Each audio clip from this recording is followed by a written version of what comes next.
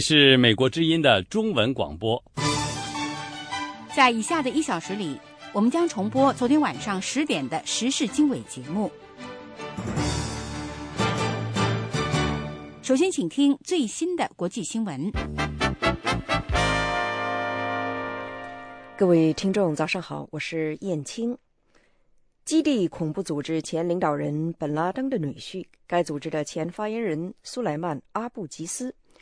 已经被美方抓获，并被带到了纽约，他将在那里受到审判。美国司法部官员表示，苏莱曼·阿布吉斯将在星期五被提审，他被指控的罪名是阴谋策划杀害美国公民。美国司法部部长霍尔德表示，阿布吉斯的抓获充分表明了美方将那些对美国在2001年9月11日发动恐怖袭击的人绳之以法的决心。不过，美国参议院里面2名共和党议员认为，美国政府不应当将本拉登的女婿带到纽约来审判，而是应当将他送往美国在古巴的关塔那摩湾军事拘押中心。这2位参议员说，在美国审判苏莱曼·阿布吉斯意味着给他美国司法系统的保护。这2位议员说，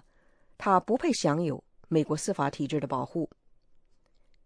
在911事件发生之后，阿布吉斯在基地组织发布的一些录像当中出过镜。他的岳父本拉登是众所周知的911事件主谋。本拉登2011年的5月，也就是将近2年前，被美方在巴基斯坦境内击毙。来自纽约州的共和党议员、国会众议院情报委员会成员彼得金星期四对外表示，美国中央情报局和联邦调查局属下的特工在约旦抓获了苏莱曼·阿布吉斯。土耳其的一家报纸最先报道说，本拉登的这位女婿一度是基地组织的发言人，上个月在位于土耳其首都安卡拉的一家豪华酒店里面被抓获。土耳其这家媒体报道说，被抓获之后，他被遣送回约旦，并在那里被美国中央情报局的特工抓获。美国参议院星期四投票批准约翰·布伦南出任美国下一届的中央情报局局长。参议院星期四的投票结果是63票支持，34票反对。布伦南之前一直是奥巴马总统的反恐事务最高顾问。星期四，白宫发言人卡尼正式宣布说，奥巴马总统不会在美国本土针对美国公民使用无人驾驶飞机。叙利亚反对派的全国联盟发言人表示，日前被叙利亚反对派武装扣押的21名联合国维和人员将很快被释放。叙利亚反对派的另一个组织，总部设在英国首都伦敦的叙利亚人权瞭望台的一名发言人公开表示，扣押联合国方面的维和人员是一个错误的行为。这21名联合国的维和人员是由叙利亚反对派武装力量当中单独行动的一个分队，在叙利亚和以色列交界的戈兰高地地带被扣押的。一些西方国家一直担心叙利亚反对派各个组织和部门之间缺乏政治和军事上的整合，以及行动上的总体性和协调性。法国国防部长勒德里昂于星期四对正在马里东北部山区同伊斯兰武装激进分子作战的法国官兵进行了慰问。勒德里昂的这次行程事先并没有对外界公布。法国总统奥朗德星期三表示，计划4月份开始将法国部队撤出马里。联合国安理会星期四一致通过决议，对朝鲜实施新的强硬措施，这是对朝鲜方面上个月违反国际规定进行核试验所做出的回应。美国国务院证实说，中国的维权作家卢海涛和他的夫人已经抵达美国，目前暂住在华盛顿地区。有关详情，下面请听美国之音记者叶冰在华盛顿的一篇报道。在叶冰的报道之后，我们将为您播出今天早上录制的时事经纬节目。美国国务院美国东部时间3月7号下午证实，卢海涛夫妇目前在美国。国务院发言人卢兰在例行简报中说I can confirm that he and his wife are in the United States. As you know, we don't confirm or deny asylum issues. 我可以证实卢海涛夫妇目前人在美国。你知道，我们不会证实也不会否认有关政治庇护的问题。日本共同社报道说，卢海涛去年12月曾经求助于美国驻北京大使馆，寻求政治庇护。与卢海涛关系密切的胡佳在北京当地时间8号凌晨对美国之音表示，卢海涛夫妇去年12月3号从台湾到达美国，由于此事涉及美台关系方面的一些外交秘密，以及卢海涛对美方的承诺，卢海涛他们暂时不便接受媒体采访。胡佳表示，卢海涛夫妇在台湾旅行考察期间临时决定不回大陆，寻求美国庇护，并且最终获得美方协助离开台湾前往美国。他说，去年的11月17号18大结束之后，他和妻子去台湾去放松，就是说完全的私人旅行，14天，原定是12月1号返回中国大陆，这样，但是后边在那边发生了一些事情，就受到了一些压力，对他们最终在临时的决定，就是在临回来之前几小时的那个决定，就是说取消回中国大陆的计划，最后他们是从台湾在12月3号的时候赴美的。这样，他现在本人呢是生活在美国华盛顿这样的。在整个的这个过程中的话，就是这一次的事件中，美国的国务院给了非常大的帮助，包括美国的驻京的使馆，还有美国在台湾的一些这种。胡佳介绍说，3月8号刚好是卢海涛38岁生日，已经发表出版了几部长短篇小说的卢海涛，在2011年中国发生动车重大翻车事故后，开始积极关注社会热点问题和人权事务，成为一名活跃的行动者，并且在各地公民冒险探望陈光诚的声援活动中付出了很大代价。他说，他曾经去过东石谷多次，而且呢，他是唯一的就是4个在临沂曾经被拘留过的中国公民。这样的，就是当局最后就是吓不倒他们的话，就用这种手段企图吓阻他们。他们4个人有的8天，有的10天被拘留。而且还有一点的话，就是卢海涛因为这个声援陈光诚从那个美国大使馆出来进入长安医院的时候，卢海涛他们曾经去看望过这个光诚，当然是受阻了。这样，因为比较活跃，比较执着。所以在2012年，就去年的5月12号，那个也是汶川地震的那个纪念日吧，国保当局传唤他和他的夫人，他的夫人完全与此没有什么关系的，他夫人正在怀孕，结果经过5个小时后半夜的传唤，他夫人流产了，一个几个月大的婴儿就这么夭折了。这样，他是声援光诚的所有人中付出代价最高昂的，这样的就他和他的家庭这样。胡佳披露，他了解卢海涛从台湾前往美国避难全部过程的重要细节，但是由于已有约定，能透露的只能点到为止。他表示，卢海涛夫妇在台湾期间曾拜访过施明德等知名社会活动家，之后由于受到他不肯说明的压力，才临时决定寻求美国保护。在被问到台湾当局是不是没有予以帮助时，胡佳不肯直接回答，仅表示岂止是没有帮助。不过胡佳指出，卢海涛感谢美国方面的协助。他说，我只能说在这整个过程中，卢海涛非常的感激美国国务院对于一个中国公民在处于一种困境的中国公民，也就是展开了效率非常高的这个运作，最后能够得以他们前往一个自由之邦避难。胡佳目前在北京举行2会的敏感期被软禁在家。他3月7号至8号清晨一直在关注因探望刘霞而被警方扣押的刘莎莎等3名中国公民和香港籍人士杨矿。在美国的卢海涛也在其推特上发出推文，对此事予以关注。美国之音叶冰华盛顿报道。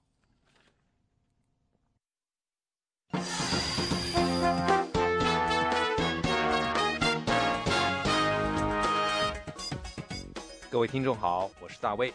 在这个小时的节目时间里，我们将主要为您播报以下一些内容。针对平壤最近进行的核试验，联合国安理会准备批准对朝鲜实施严厉的新制裁。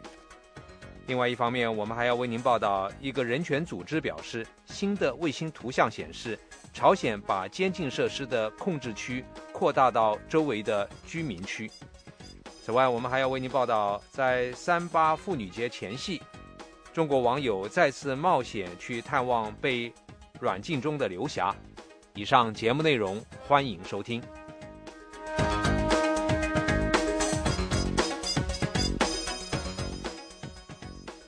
针对平壤最近进行的核试验，联合国安理会准备批准对朝鲜实施严厉的新制裁。与此同时，平壤警告说将对此作出回应，废除已经存在60年的韩战停战协议。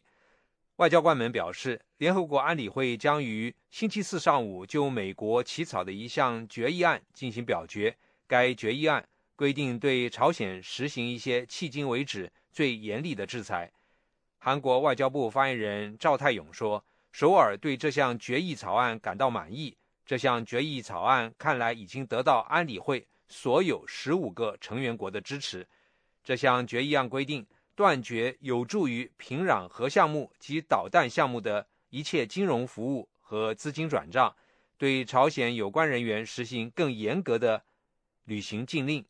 并且加强对进出朝鲜的货物的检查。在安理会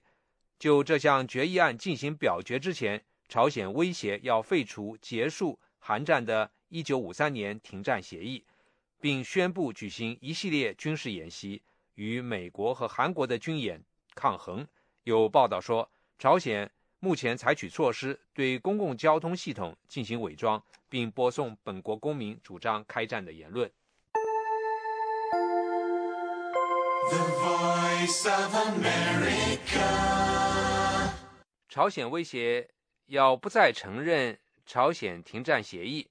朝鲜半岛紧张局势加剧。与此同时，中国和国际社会一道将通过联合国安理会制裁朝鲜的新决议案。有关详情，请听美国之音记者杨明从香港发来的报道。朝鲜军方发言人金永哲大将3月5号晚上在官方电视台上表示，朝鲜将从本月11号起不再承认1953年签订的朝鲜停战协定，全面停止朝鲜人民军板门店代表部的活动，切断板门店朝美军事热线，并将针对美国等敌对势力的敌对行为采取更强硬的应对措施。为此，各前线部队将进入全面对决战状态。上个月，在朝鲜进行了第3次核武试验后，美国总统奥巴马表示，朝鲜的核试验是充满极度挑衅的行为，国际社会将对朝鲜实施更严厉的制裁。中国也罕见地发表措辞强烈的声明，指出朝鲜不顾国际社会的普遍反对，再次进行核试验，中国对此表示坚决反对。此后，联合国安理会的15个理事国，尤其是美中两国，经过数周密集闭门磋商，达成制裁朝鲜的决议草案。预计草案将包括强化联合国现有的对朝鲜的制裁，收紧对朝鲜的金融和货物限制，并将更多的朝鲜机构和个人列入制裁名单。同时，3月1号代号秃鹫的美韩军事演习登场。参加这次演习的韩国军队多达20万人，美军也比以前增加，人数在1万。演习将持续到4月30号，内容包括地面、空中、海上等特殊作战训练。此外，3月11号，美韩还将开始关键决断的军演。中国外交学院战略与冲突管理中心主任苏浩教授说，朝鲜做出终止停战协定是一个重大的政策变化，是对美韩针对性极强、规模空前军事演习做出的强烈反应。在联合国进行讨论的这过程当中，朝鲜似乎也通过行动对联合国这个讨论呢做出一种牵制，可能也有他这么一个意图。至于这次这个行动来看，说主要还是因为美国的这么一个刺激所导致的。台湾全球防务杂志总编施孝伟说，朝鲜对美韩军事演习一贯采取高调的回应，以此向国内人民显示朝鲜对西方强权秉持强烈的立场。不过他认为朝鲜主要针对的还是中国。个人觉得其实最重要的部分应该还是针对中国，因为中国过去来讲几乎可以说是这个北韩的这个守护天使啊，在各方面来讲都是对北韩极度的维护。那但这一次北韩执意进行核试，而且不听中国大陆的劝阻，让中国大陆在一怒之下决定要同意联合国对北韩进行的经济制裁。那对北韩来讲，他可能是有一种被友邦这个背叛的感觉。在这个情况下，北韩这个政府他在这里就必须要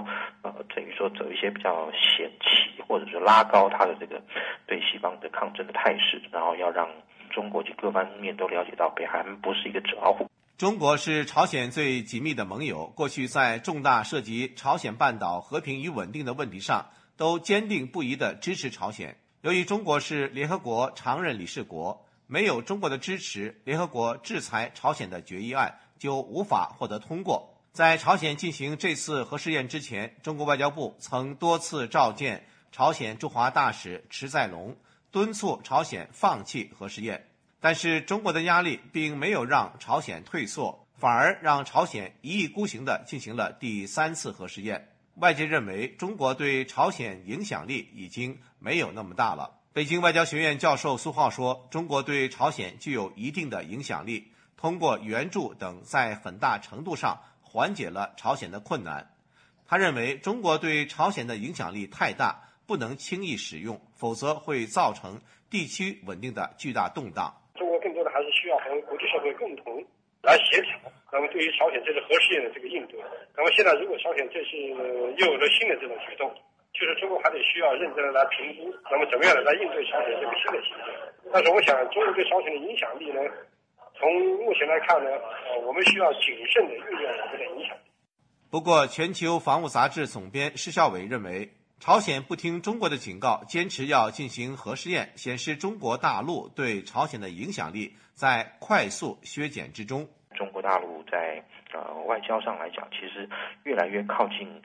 国际的这个主流的方式与做法，那也让这种一向来说是比较走极端方式的北韩来讲非常难以接受。那这次来讲，我个人看北韩跟中国大陆之间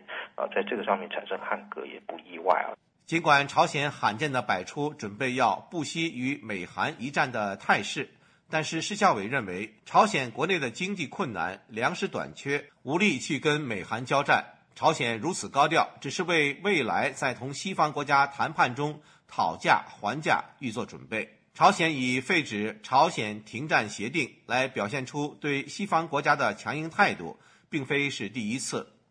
2009年，在朝鲜进行第2次核试验之后，韩国立即宣布签署旨在限制大规模杀伤武器运输的防扩散安全倡议。作为回应，朝鲜就宣布不再受停战协定的约束。2010年，美韩进行军事演习时，朝鲜也宣布过不再受停战协定的约束。美国之音杨明，香港报道。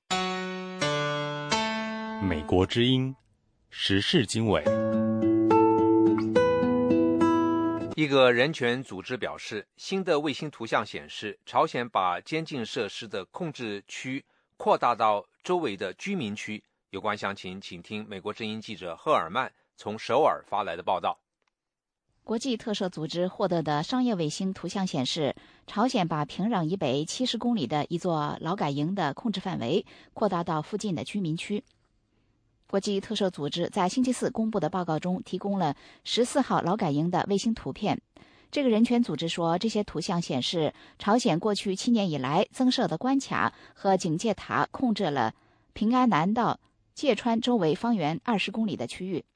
在香港的国际特赦组织东亚区主任阮柔安对美国之音说，朝鲜加紧了对14号劳改营周边人口的控制，目前不清楚芥川居民受到什么样的对待。There are new housing structures as well near the mines, which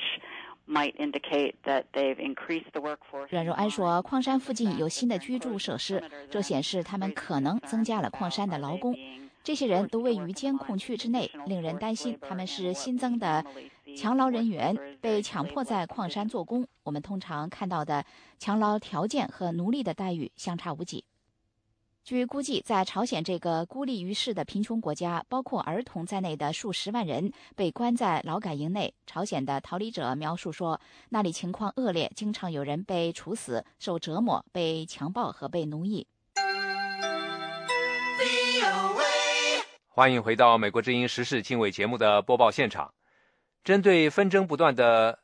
东海，美军太平洋司令洛克利尔上将表示，美国与日本有长期的盟友关系，而与中国也正在建立沟通管道，希望能够创造和平共荣的环境。有关详情，请听美国之音记者黄耀义在华盛顿的报道。美国众议院军事委员会在3月5号举行听证会，美国太平洋司令部司令洛克利尔上将和美国战略司令部司令罗伯特·凯勒将军出席听证。国会议员关注日本与中国最近在东海频频发生海上争议以及紧张僵局。美国太平洋司令部司令洛克利尔上将说，他了解日本声称中国军方在该海域有一些行动，而中国军方否认有那样的行动。洛克利尔上将说， First, that type of activity is highly escalatory. By mature navies, it's recognized as something that you don't do.首先，这样的举动是会让紧张局势加剧。对于一个蓝海海军，如果你没有收到指令，你是不会行动的，像一个有敌意的行动。我相信，如果这样的事情发生，日本将有办法侦测到。他们的海军以及军队够先进，能够了解发生了哪些事情。我要赞扬日本在应对这个严峻的挑战和安全议题时所展现出来的指挥与控制能力，以及他们保持冷静程度的能力。今年2月，日本防卫大臣小野四五点抗议中国军舰曾经对日本军舰、军机使用火控雷达。同一天，日本外务省审议官斋木昭龙也抗议中国2艘海监船进入日本所称的尖阁诸岛，也就是钓鱼岛的领海。关于美国与日本在太平洋上的军事关系，美国太平洋司令部司令洛克利尔上将说，于公于私都与日方有紧密关系。他说 And I think that is indicative of the close alliance relationship we've had in building our navies and our militaries together in that alliance to understand each other. 我认为这彰显了我们紧密的联盟关系，并且借着联盟共同建造我们的海军和军队，了解彼此。所以我认为这是有效的。我们以及我本人与日本军方有关这些议题的领导阶层有紧密的交流沟通，我感到很安心。对于美国军方与中国军方的关系，美国太平洋司令部司令洛克利尔上将表示，正在建立两军的沟通管道。他说 Now, on the Chinese side, we're trying to create these avenues. We've been successful in the last couple of years, I think. 在中国方面，我们试图建立这些管道，我们在过去数年取得了成功。在历史上，我们一直保持着军方对军方的关系，即使是在两国有所分歧的时期。超级大国和崛起大国会有竞争，会有摩擦，问题是要如何处理这种摩擦，使其具有建设性，而不是负面的。洛克利尔上将说，美中双方已经建立高层交流，他自己已经造访过北京2次，中国军方官员也受邀到夏威夷会面。对于许多人认为奥巴马总统的重返亚太政策或再平衡政策其实是遏制中国，洛克利尔上将表示绝非如此。First, the rebalance is a strategy of collaboration, not one of containment. 首先，再平衡是一种合作的策略，而不是遏制。如果我们想要遏制某个国家，而我们又知道该怎么做，我们就不会做现在正在做的事情。在这一点上，我无法告诉你某国是否觉得自己正在被遏制，这是见仁见智的事情。洛克利尔上将认为，美国是太平洋国家，太平洋地区的盟国不需要在中国与美国当中选择其一，只要共同的选择是和平、繁荣以及一个安全的环境。美国之音记者黄耀义，华盛顿报道。委内瑞拉和中国的关系方面，委内瑞拉是中国越来越重要的燃料来源。查韦斯的去世可能影响到两国的贸易和外交关系。下面是美国之音记者桑特从北京发来的报道。近年来，中国对自然资源的大量需求和委内瑞拉对贷款的迫切需要，使两国的关系拉近。中国外交部发言人华春莹对查韦斯的去世表示哀悼。查韦斯总统是委内瑞拉的杰出领导人，也是中国人民的好朋友，为促进中委友好合作关系的发展做出了重大的贡献。中国同这位直言不讳的社会主义领导人建立了密切的关系，并且是委内瑞拉第二大贸易伙伴。中国还是委内瑞拉政府唯一也是最大的外国融资来源。委内瑞拉则每天向中国出口50万桶石油，并且表示要在2015年之前把向中国的石油出口量增加1倍。马特·福尔臣是卡内基清华全球政策研究中心的学者。China finds itself having built up a relationship essentially with this very 他说，中国建立关系的对象基本上只是这位强势的领导人。现在这个人不在了，一切也都随着打乱了。福尔臣还说，国营的中国开发银行向许多国家提供信贷额度，在委内瑞拉也是中国投资的领跑者。委内瑞拉用石油偿还中国的360亿美元贷款，因此成为中国的第4大石油供应国，仅次于沙特、安哥拉和俄罗斯。I see it basically as the China Development Bank having for a variety of reasons. 福尔臣说，中国开发银行抓住了机遇。他说，我认为由于多种原因，中国开发银行基本上出于若干原因一头扎进了委内瑞拉，并没有什么政治动机，但是后来很高兴看到查韦斯对他打开大门。查韦斯之后的委内瑞拉领导人可以改变以贷款换石油的交易，这样做对两国都会有影响。不过福尔臣认为，委内瑞拉的新领导人可能会维持现状。I'm less I guess pessimistic about that. I think that China and the China Development Bank and some of the other 他说，我对此并不太悲观。我认为中国开发银行以及另外一些在那里投资的国企做了比较彻底的准备，尽量防止他们的经营受到任何的影响。中国在拉美各地的投资已经猛增到100多亿美元，其中大部分集中在自然资源开发领域。中国发改委的官员去年说，随着时间的发展，中国和拉美的关系会更加重要。美国之音时事经纬，欢迎收听。另外一方面，100多位高龄中国公民联名向在北京召开的人大政协两会发出公开信，呼吁支持即将全面接班担任国家主席和国家军委主席的习近平关于全面落实宪法的主张。尽管这部在邓小平时代制定的宪法并不完善，公开信要求落实赋予公民言论、出版、集会、结社、游行、示威的自由的中华人民共和国宪法第35条。有关详情，请听美国之音记者叶斌在华盛顿的另外一篇报道。由128位经历中共建政后历次政治运动的老人联名发给两会的公开信，引用遭到封杀的刊物《炎黄春秋》今年第1期的话，表示关于中国政治体制改革的共识就是中华人民共和国宪法，认为虽然现行的中国宪法并非十全十美，但只要把它落到实处，中国政治体制改革就会前进一大步。公开信表示，相信空谈误国、实干兴邦的习近平总书记能履行他的恪守宪法精神的讲话。从他一贯的行事风格看，他不是说说而已，更不会是骗取老百姓好感。公开信发起人之一，在北京的作家铁流对美国之音表示，中共建政63年来，历届领导人都蔑视宪法、践踏宪法，希望习近平能走一条新路。他说尽管这个宪法有很多不足之处还写上中华人民是中国共产党领导下呀，这都写上，应该说叫专政气味比较浓。但是呢，它毕竟呢还反映了这个其他方面，比如言论自由啊，是吧？结社结会自由啊，对这个人民不能这个对他这个个人尊严呐进行侵犯呐，那不是那个条文上不是我们都列举出很多条款嘛？但是这部宪法直到现在也没有兑现。从邓小平搞了一个牛市，天安门出动坦克镇压15城里的老百姓，江泽民搞了一个法轮功有何罪呢？抓不那么多人。胡锦涛呢搞了个血腥维稳抓访民判刘晓波还是一样之罪。但要毛泽东更不要说了，是吧？毛泽东首先就是从来就是践踏宪法的搞那么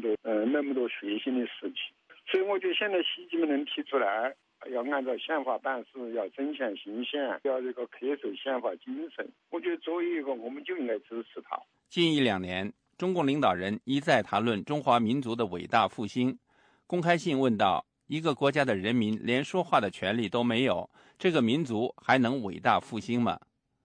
在兰州的退休医学副教授邹世敏今年80岁，1957年就读中国医科大学期间，在毛泽东引蛇出洞的阳谋之后被打成右派，1979年得到改正，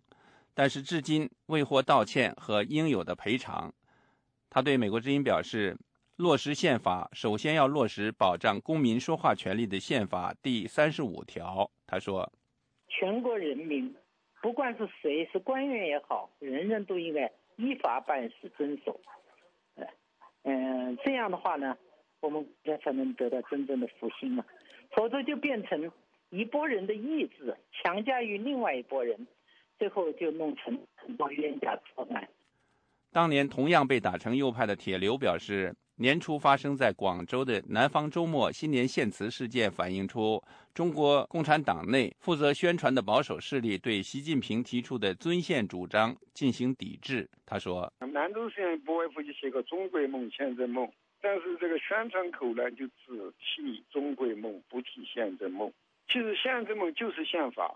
兑现宪法，我认为这个就一步一步走向宪政是这么一个问题。所以现在这个国家的学者呢，好像是也认为就不应该这样做的，就不太支持这个事情，包括党内。我知道反对最厉害就刘玉山，听说这个新闻界的朋友讲，刘玉山下了封口令，就任何的这个报纸不准提宪政宪法，违者就要彻查。现在刘玉山权力大得不得了。铁流表示，由此看来，中共党内在尊宪、违宪、行宪、实行民主法治的问题上存在着激烈斗争。他说，所以中国现在这个看党内这个斗争呢还是很厉害的，就是一个是走民主以习近平为首的就推动中国的民主法治，一个以刘山为首的抵抗习近平，就这么一个事情，这就是我的看法。铁流等128名饱经风霜的公民在公开信中还表示，中国俗话说君无戏言，相信习近平总书记在位10年不会有戏言。公开信指出，只有中共带头尊宪、行宪、违宪，才能化解社会各种矛盾，才能有效地遏制官吏腐败与不作为的恶劣作风，才能举信于民，做到司法的公平公正。即将在正在举行的北京两会期间接替胡锦涛成为中国政府最高领导人的习近平，去年12月初以来，已经2次强调实施宪法，依宪法和法律治国。他表示，任何组织或者个人都不得有超越宪法和法律的特权，一切违反宪法和法律的行为都必须予以追究。习近平的这些主张引起了中国民间的强烈回响和国际媒体的高度关注。美国之音叶冰华盛顿报道。美国之音，欢迎收听。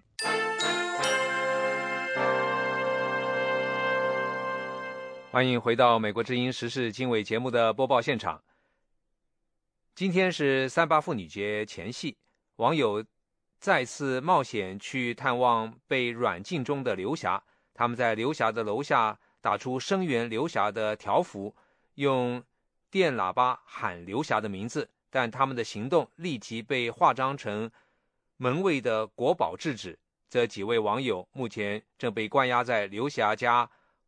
管出派出所。有关详情，请听美国之音记者陆洋在华盛顿的报道。网友看望刘霞的消息是北京的知名社会活动人士胡佳3月7号傍晚从推特发出的。刘霞是正在服刑的诺贝尔和平奖得主刘晓波的妻子，她被软禁在北京的家中已经2年多。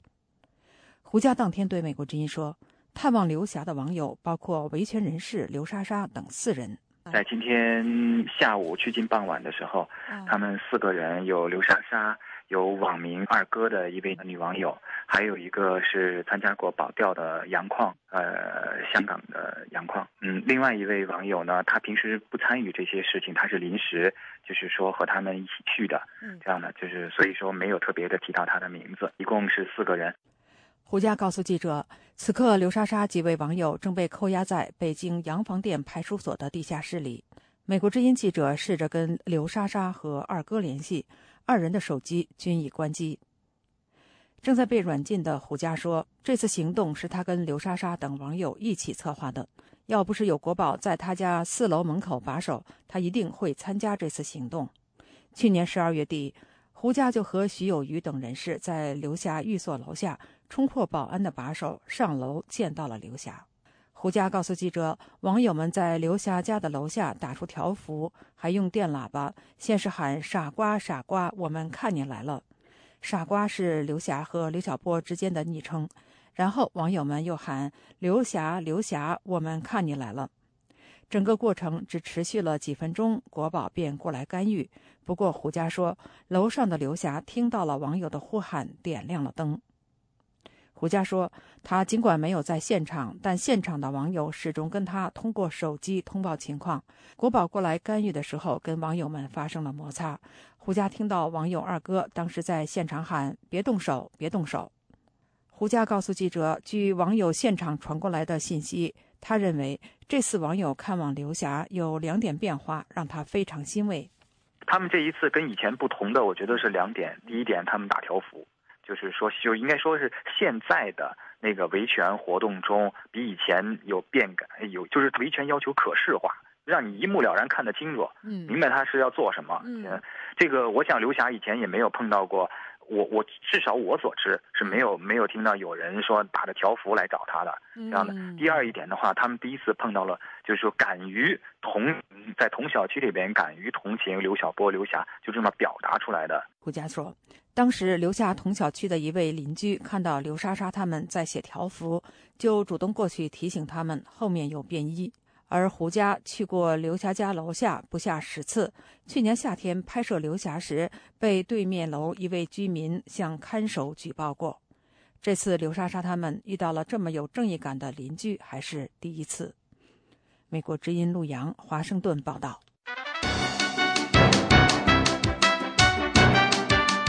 欢迎收听美国之音的中文广播。即将接任全国政协主席的俞正声表示，中央政府不容许香港成为颠覆大陆的桥头堡，若让香港极端化倾向发展下去，后果不堪设想。对此，有观察人士指出，北京最害怕和担心的不是所谓的外部力量，而是香港一国两制中的政治民主等核心价值，忧虑会影响中国大陆的民众。有关详情，请听美国之音记者杨明从香港发来的报道。中共中央政治局常委俞正声星期3在会见港澳政协委员时表示，坚持一国两制是港澳委员参加政协的基本和政治基础，不赞成的人不能参加政协，确保爱国爱港爱澳力量在港澳长期执政，香港不能成为颠覆大陆社会主义的阵营和桥头堡，大陆不能容忍有人举着港英旗要香港独立的行为，不能任香港极端化倾向甚至举着港英旗的情况发展下去，否则后果不堪设想等。俞正声还表示，香港2017年面临普选，如果那个时候出现同中央对抗的力量，离心离德的力量在香港执政，对香港不好，对国家也不好。俞正声提出的5点希望是他即将接任主管统战工作的政协主席之前首次就港澳问题发表公开看法。香港时事评论员刘瑞绍说，香港过去历来是观察中国的中心，包括当年共产党有很多人潜伏在香港去抗衡国民党。他认为北京是以他们自己过去的经验来推断香港会成为颠覆中国的基地。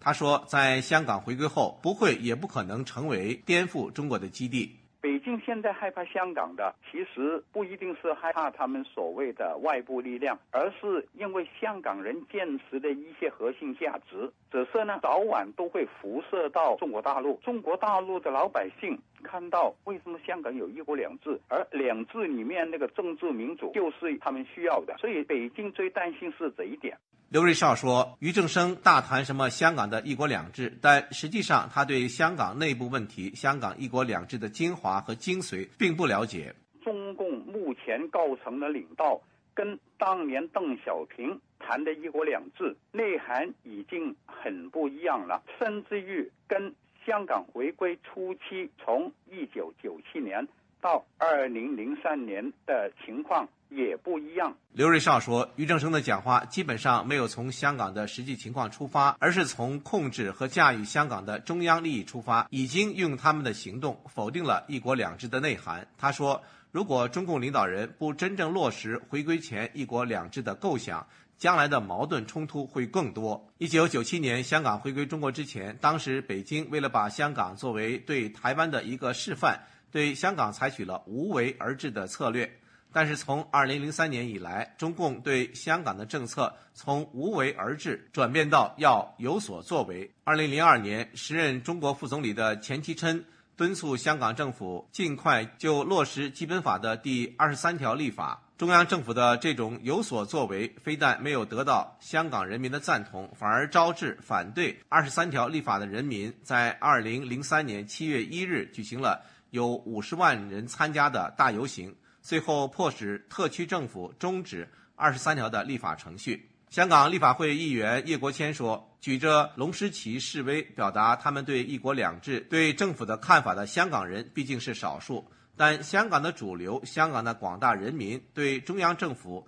在香港推行的一国两制是认同的，15年来取得了有目共睹的成就。他说，香港不应该成为颠覆中央政府的基地和桥头堡。香港苹果报引述民主党涂谨申的话说，俞正声认为香港的示威者举着龙狮旗就是搞颠覆，令人担心日后23条立法时会剥夺香港人的言论自由。此举只能让香港人反感，上街抗议的人会超过以往的50万。泛民主派的工党的主席、立法会议员李卓人则表示，香港人举龙狮旗是表达民众对社会和政府管制不断退步的不满，宣泄他们的情绪，但港人绝对不要港独。他认为俞正声的讲话暗示中央不肯放手普选。有泛民主派人士表示，俞正声向港澳政协委员发出的讲话代表了北京新领导层对香港的政策，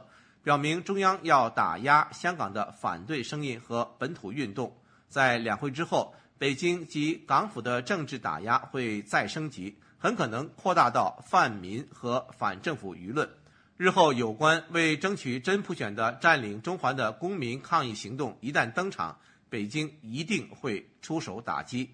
美国之音杨明香港报道。美国之音时事经纬，欢迎收听。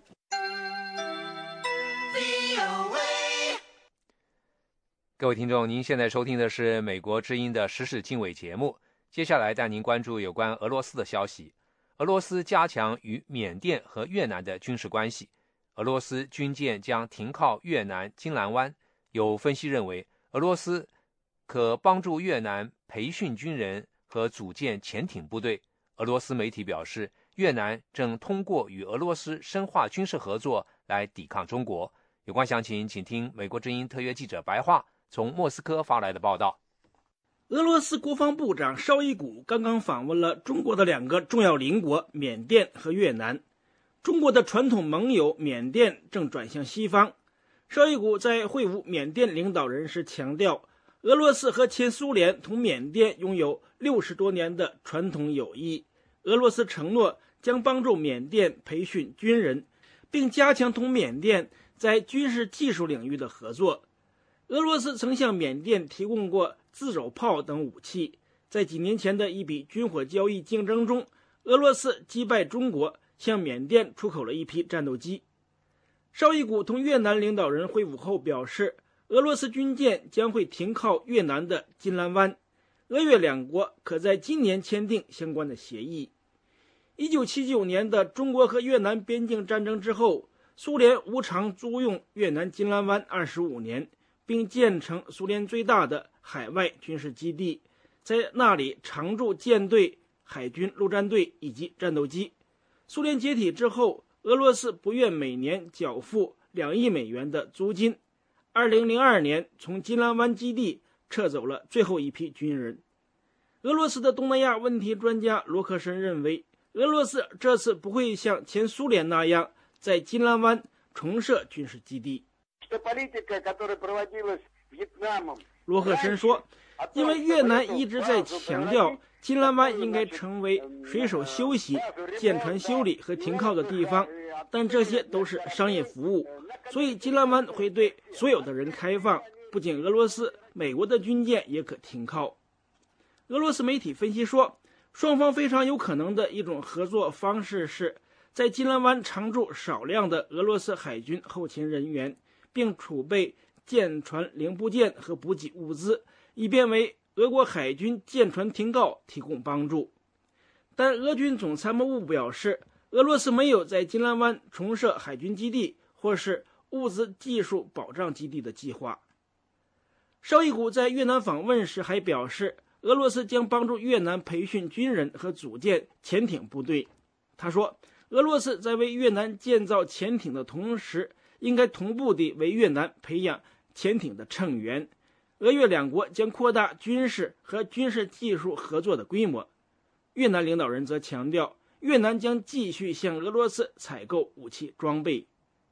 俄罗斯为越南建造潜艇基地和码头，以及越南向俄罗斯采购武器装备的资金，多数都来自俄罗斯向越南提供的贷款。但外界一直无法了解，在俄越军火交易中，俄罗斯提供贷款的规模。莫斯科的一名军事评论人士认为，多年来通过与中国举行各种联合军事演习以及长期的军事技术合作，俄罗斯已了解中国军队。在帮助越南培训军人和组建潜艇部队时，俄罗斯手中掌握的有关中国军队的经验都可派上用场。一家俄罗斯媒体评论说，越南方面在积极地深化和扩大同俄罗斯的军事合作，这可帮助越南抵抗中国。绍伊古在越南表示，俄罗斯同越南不仅是战略伙伴关系，而且双方拥有传统友谊，彼此信赖。他说，前苏联不仅支持过越南独立，而且在越南独立之后也提供过大量的帮助。俄罗斯的东南亚问题学者莫夏科夫认为，与俄中关系有所区别，俄越传统友谊一直没有中断过，因此俄越关系的密切程度丝毫不逊色俄中关系。莫夏科夫说，俄罗斯同越南的关系涉及各个层面，而且这种合作都带有长期的特点。俄罗斯同越南在经济、核能、军事等几乎所有的领域都在合作，双方签订的军火交易合同的规模都非常大。早在苏联时期，俄罗斯就同越南合作开采当地的油气资源。莫夏科夫说，俄罗斯的几个能源巨头目前都在越南拥有项目。俄罗斯学者认为，在同越南加强军事合作的同时，俄罗斯也不应该激怒中国。另外，由于俄罗斯正帮助越南开采油气资源，能源和经济利益的驱动也使俄罗斯不希望南中国海地区的局势变得紧张。以上是美国之音特约记者白桦从莫斯科发来的报道。欢迎继续回到美国之音时事经纬节目的播报现场。台湾人权团体表示，藏人自焚的人数已经超过了110人，希望台湾民众能够站出来关切西藏的人权问题。有关详情，请听美国之音特约记者张永泰从台北发来的报道。台湾人权促进会星期四在台北召开了一场名为“血域在燃烧，图博要自由”的记者会。台全会秘书长蔡继勋表示，到目前为止，已经有110多名藏人以自焚的方式抗议中国的高压统治。台湾民众应该站出来表达关切。这真的是一个根本的一个人权的问题。你想象一个人，他没有任何的武器，他只有用生命来去诉说他的痛苦，这是一个什么样一个产业的一个状况？那我们希望其实有更多台湾的公民一起来关心这样的一个议题。蔡继勋秘书长还说，面对中国的威胁，可能让许多台湾人晋升、自我审查。可是他呼吁，享有自由民主的台湾人应该去帮助无法享有这些权利的人。与会的前行政院副院长叶菊兰表示，对于西藏自焚者非常的不舍，也对台湾人面对西藏问题的集体冷漠感到忧心。我们还是希望说，图博的朋友们还是能够珍惜生命，但我期待的是有更多的世间还是有理想的朋友们，大家来关心起我们图博朋友们的遭遇，因为那些遭遇不知道什么时候会发生在我们台湾。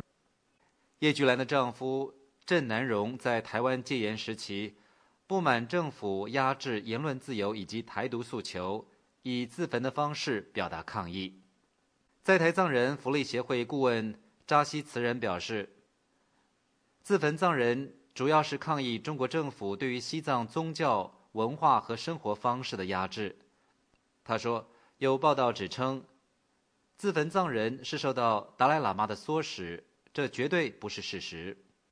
西藏青年会台湾分会会长但金表示，反对中国侵略殖民西藏，在宗教上支持达赖喇嘛，在政治上支持藏人行政中央。他说，唯有西藏复国成为独立国家之后，才能获得真正的自由。中国政府一再指称境外势力煽动和策划中国藏区内的藏人自焚，并指称达赖喇嘛追求西藏独立。达赖喇嘛多次表示，他追求是在西藏实现真正的自治，而不是独立。透过录像参与记者会的佛教法师释昭慧表示，中国政府应该以人道精神，耐心地聆听藏人的需求，让藏人获得文化、宗教上的自主权。释昭慧法师认为，从佛法的教义来说，死亡是不得已的手段。他呼吁藏人还是应该珍惜生命，为争取更多的自由而努力。台湾人权促进会将和一些在台藏人组织于本月10号发动西藏抗暴54周年游行。活动当中，除了有祈福法会之外，还将为自焚者默哀。以上是美国之音特约记者张永泰从台北发来报道。美国之音时事经纬，欢迎收听。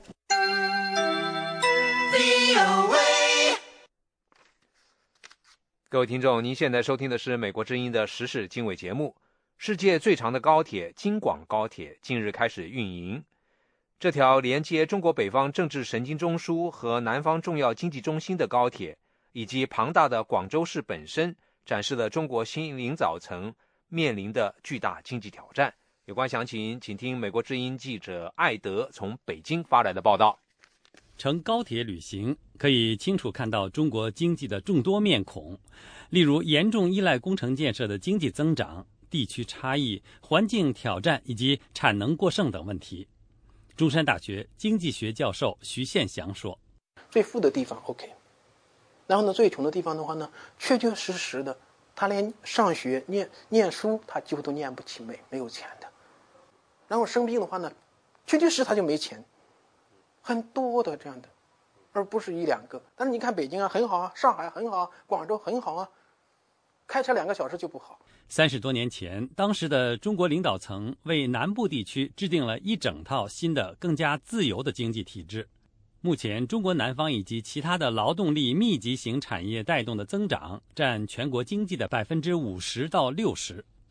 然而，随着世界经济的放缓以及海外对中国产品需求的减少，中国南部地区的发展也在减慢。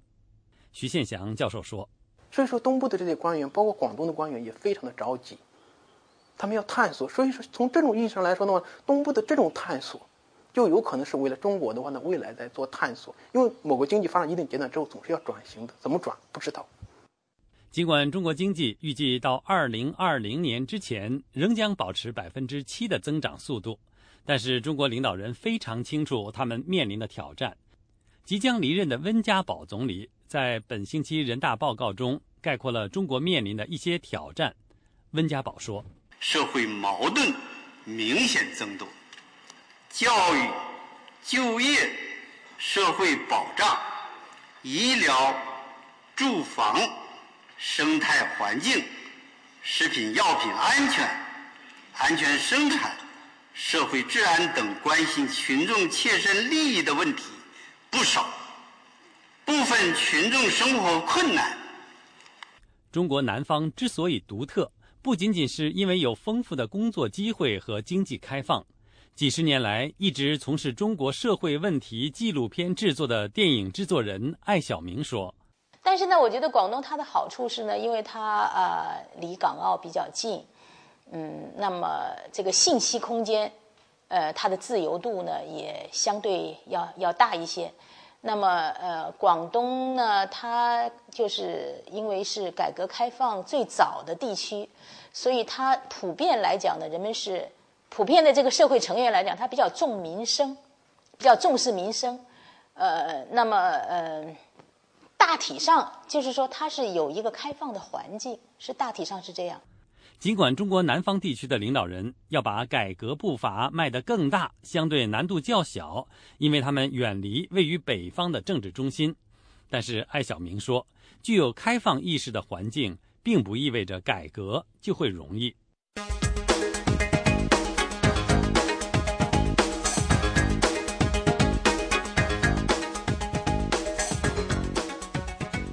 各位听众，节目最后是几则新闻。美国参议院星期四投票批准了约翰·布伦南出任美国下一届中央情报局局长。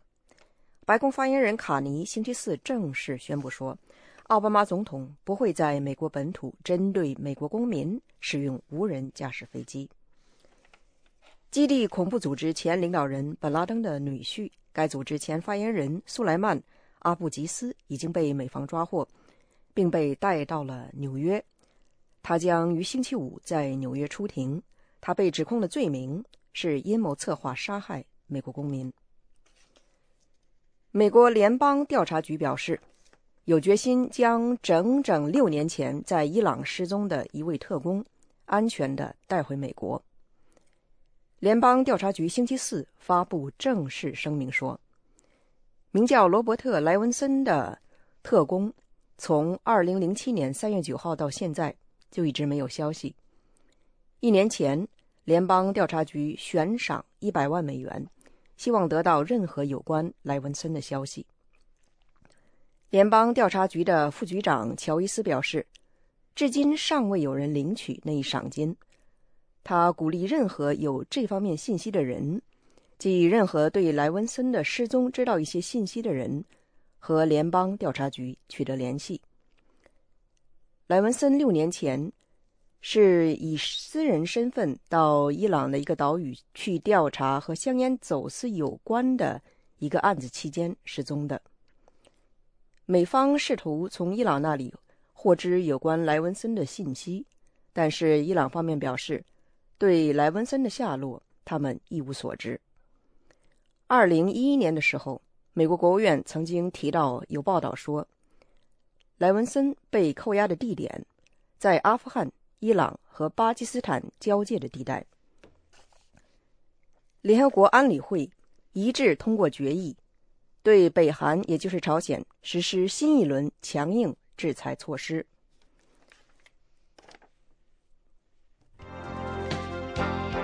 以上是这1小时的国际新闻。您如果需要获取更多的信息，请访问美国之音网站 www.voachinese.com。如需和我们联系，美国之音的电邮地址是 chinese@voanews.com。美国之音现在结束今天上午的中文广播。This program has come to you from the Voice of America, Washington.